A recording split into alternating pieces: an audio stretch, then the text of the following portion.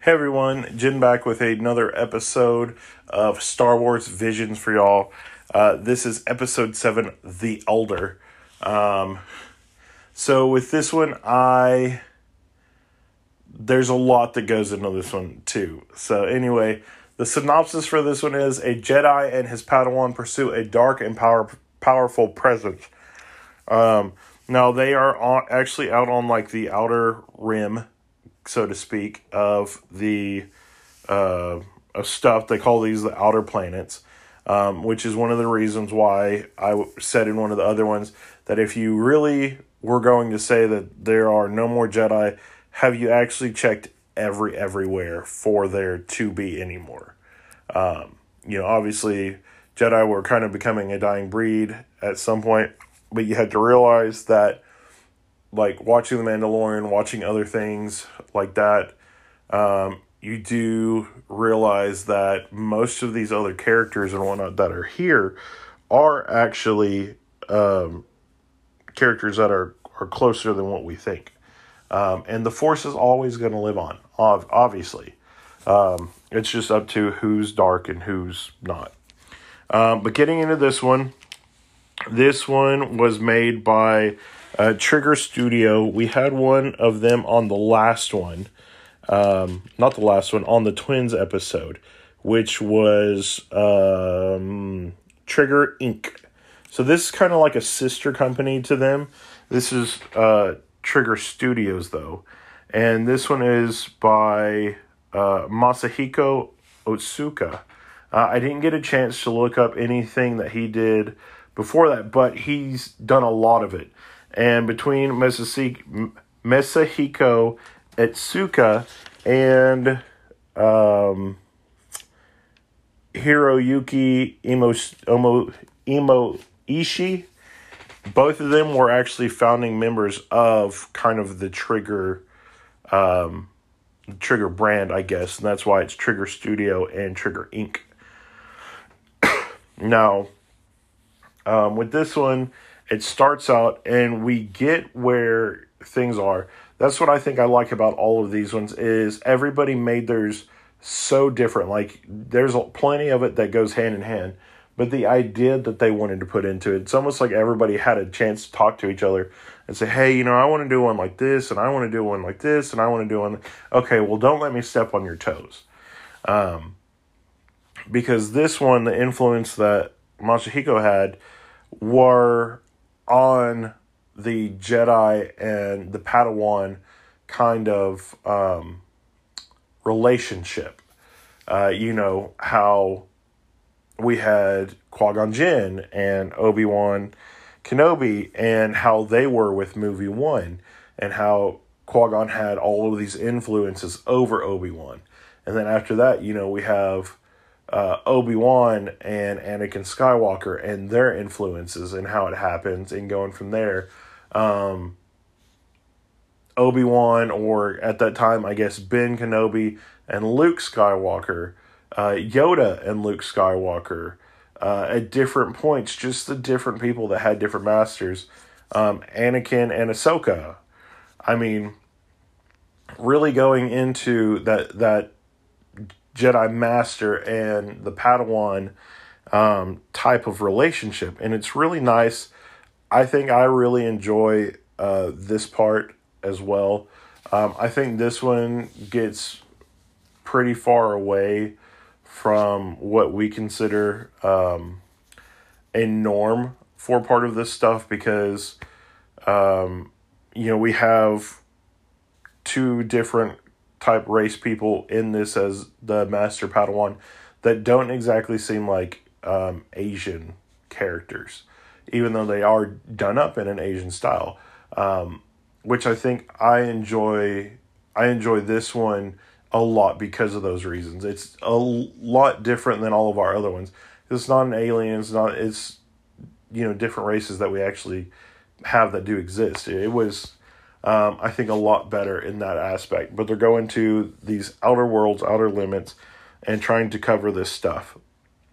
Now, the beginning part, though, they're kind of having this talk on the ship about what's going on.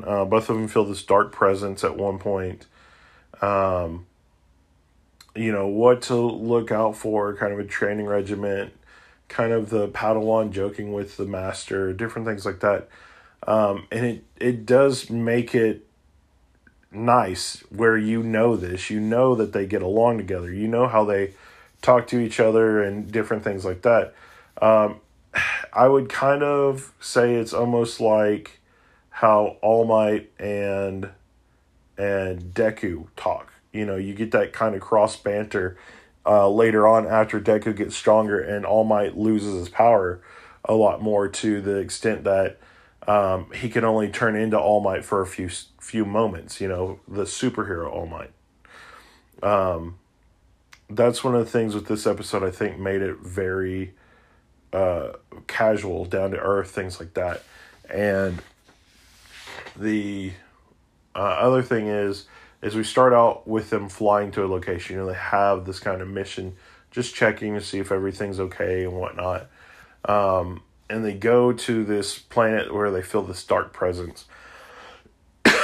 And things get pretty weird. They go down, they have to stick with the traditions. The master's been to this planet a few times before. He knows, he brings up some of the food that they should try, and that he's had before, and how the kids are and different things. And I love this little scene that we have right here where the master's going to talk to people, telling them, hey, we landed here. We wanted to let you guys know. Was there somebody else that landed here? Different things like that. So he gets this information. But one of the other things that makes it more human, I feel like, is the fact of when we are where we are with the Padawan, and he's sitting there, and there's kids looking out from around this barn, and there's 3 of them. And he winks at them. And then they kind of wink back. And then he kind of does a movement, and the kids run off.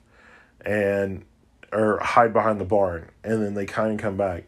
And then he kind of does this other thing where he snickers, and they do it too. And it's kind of this mimicry of the kids and how the Padawan act. And it makes it really just kind of happy-go-lucky fun to really see that. To see that this guy is sitting there kind of making friends at a distance with these kids and stuff that are kind of freaked out, I guess, to an extent, of not knowing anybody. So we have that. The master comes back. They actually bring up, how everything is, and that there was a ship that was flown out there, and that this guy went up into the mountains. They don't know what he's going to do.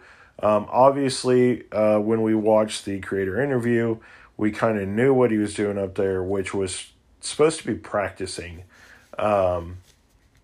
And knew that he could do it somewhere like this planet where people wouldn't actually catch him, wouldn't know him, because he is an old guy. And he looks straight out of some of the little Asian movies and stuff that we have that came over, like a little old grandpa kind of guy. I like the style of how he looks and stuff as well. And he comes in a robe and all this other stuff. But they can feel his presence as of right now. And we kind of get down to this one thing. I think the master was feeling a little bit ill. And the Padawan says, we should split up, master, in case we miss the guy. We can go to the mountain, and then we can go to the ship. And he says, well, master, let me go up here to the mountain. He goes, you're tired, you're older, and all this other stuff. You're losing energy. You check out the ship down over here, because you won't have to worry about it too much. And I will go up on this mountain to go find the guy. And so he does say, hey, you will probably want a guide from here, and we will go from there and see what exactly happens moving forward from all of that stuff.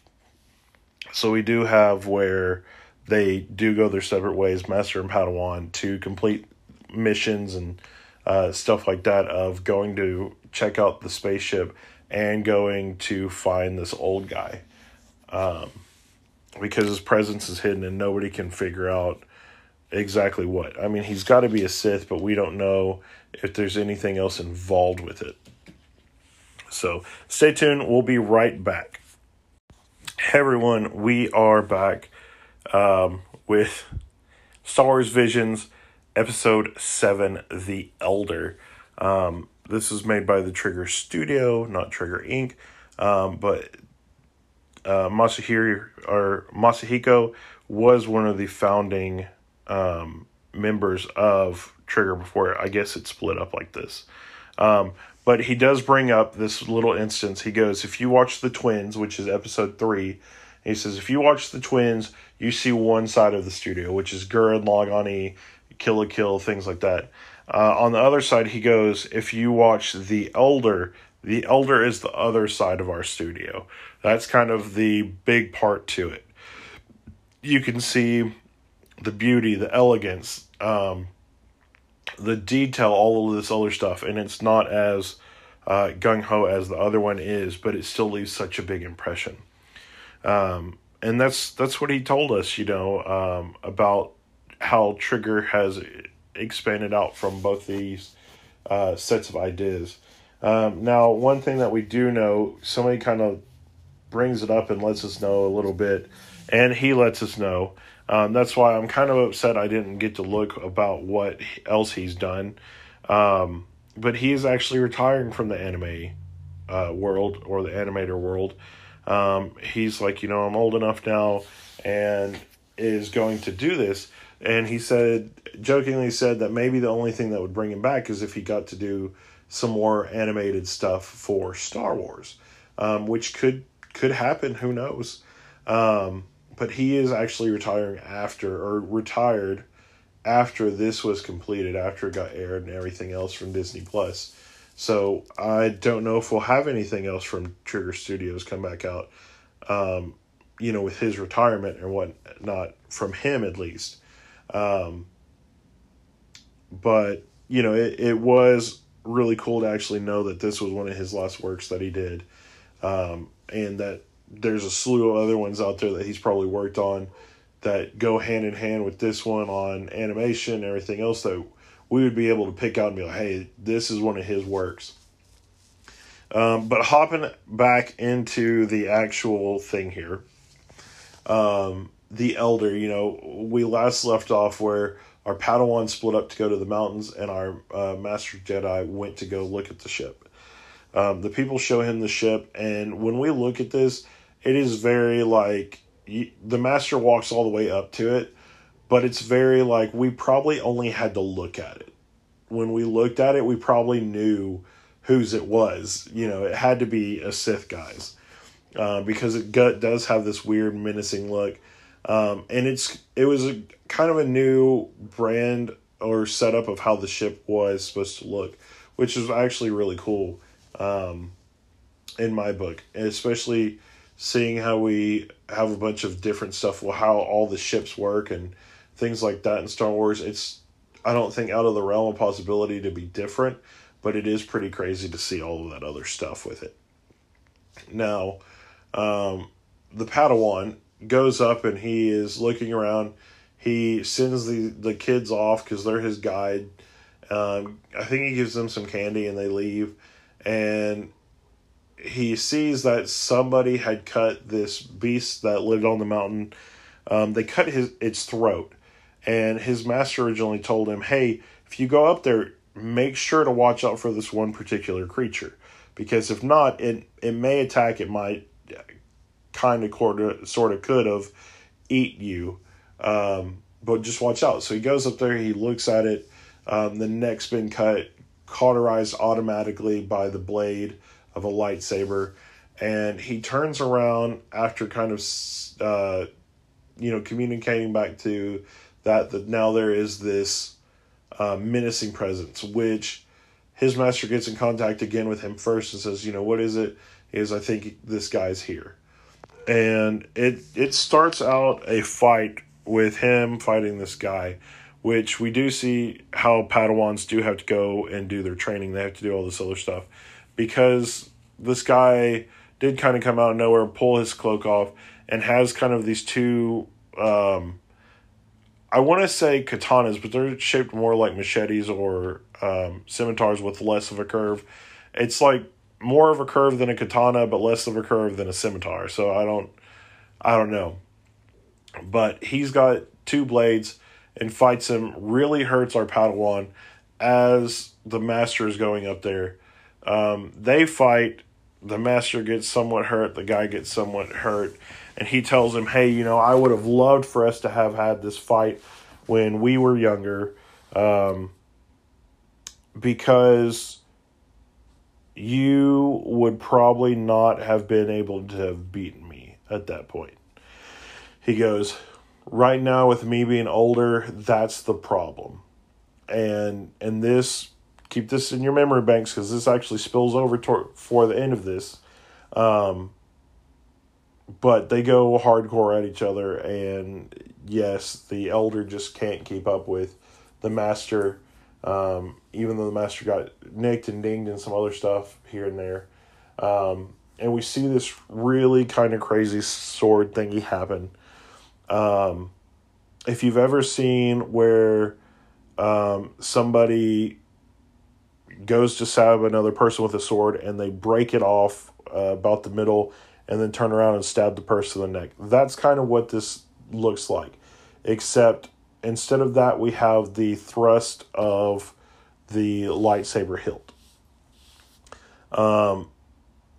He already did destroy one of the guy's swords. The master did, but now he's waiting, and as the guy goes to attack him, he turns his lightsaber off and kind of does like a little bit of a spin into him, and then pushes his lightsaber straight up into the guy's chest, and we get kind of this weird moment. And I want to point this out because if you watch it, it feels like it's something that really happens. I don't know if it does or not. For me, it does, but other people it might not. And it seems like we get this time lag where nothing's happening. Like, if you really wanted to be one of those weird, like, cheesy animes, then the person would kind of look over real quick and hear, like, a bird chirping and see them in slow motion and, you know, or bees or whatever, you know, and their heads moving extra fast to hear all this and see all this. But he gets the sword up there, and it's like we have this weird moment of, like, quietness. Everything kind of stops. And then he hits the blade for his lightsaber to come out, and it goes through the elder's chest, basically taking him out of commission. It's going to kill him. He ends up hitting like a car clicker or toggle and blowing up his ship. And then after the guy turns back around, everything, the guy's clothes, his lightsaber, everything is just ash. And that's kind of where we're at with all of that. Now, the other good thing about this one is the master does take the Padawan back to the village. They do stay there for a little while and try to get him healed up and everything. And then as they're going to leave, we have what was brought up originally from this old guy saying, oh, you know, I'm too old, I couldn't keep up, things like that. And the master kind of takes the Padawan aside and tells him, hey, you know, same thing. If he could have beaten me if he was only a little younger.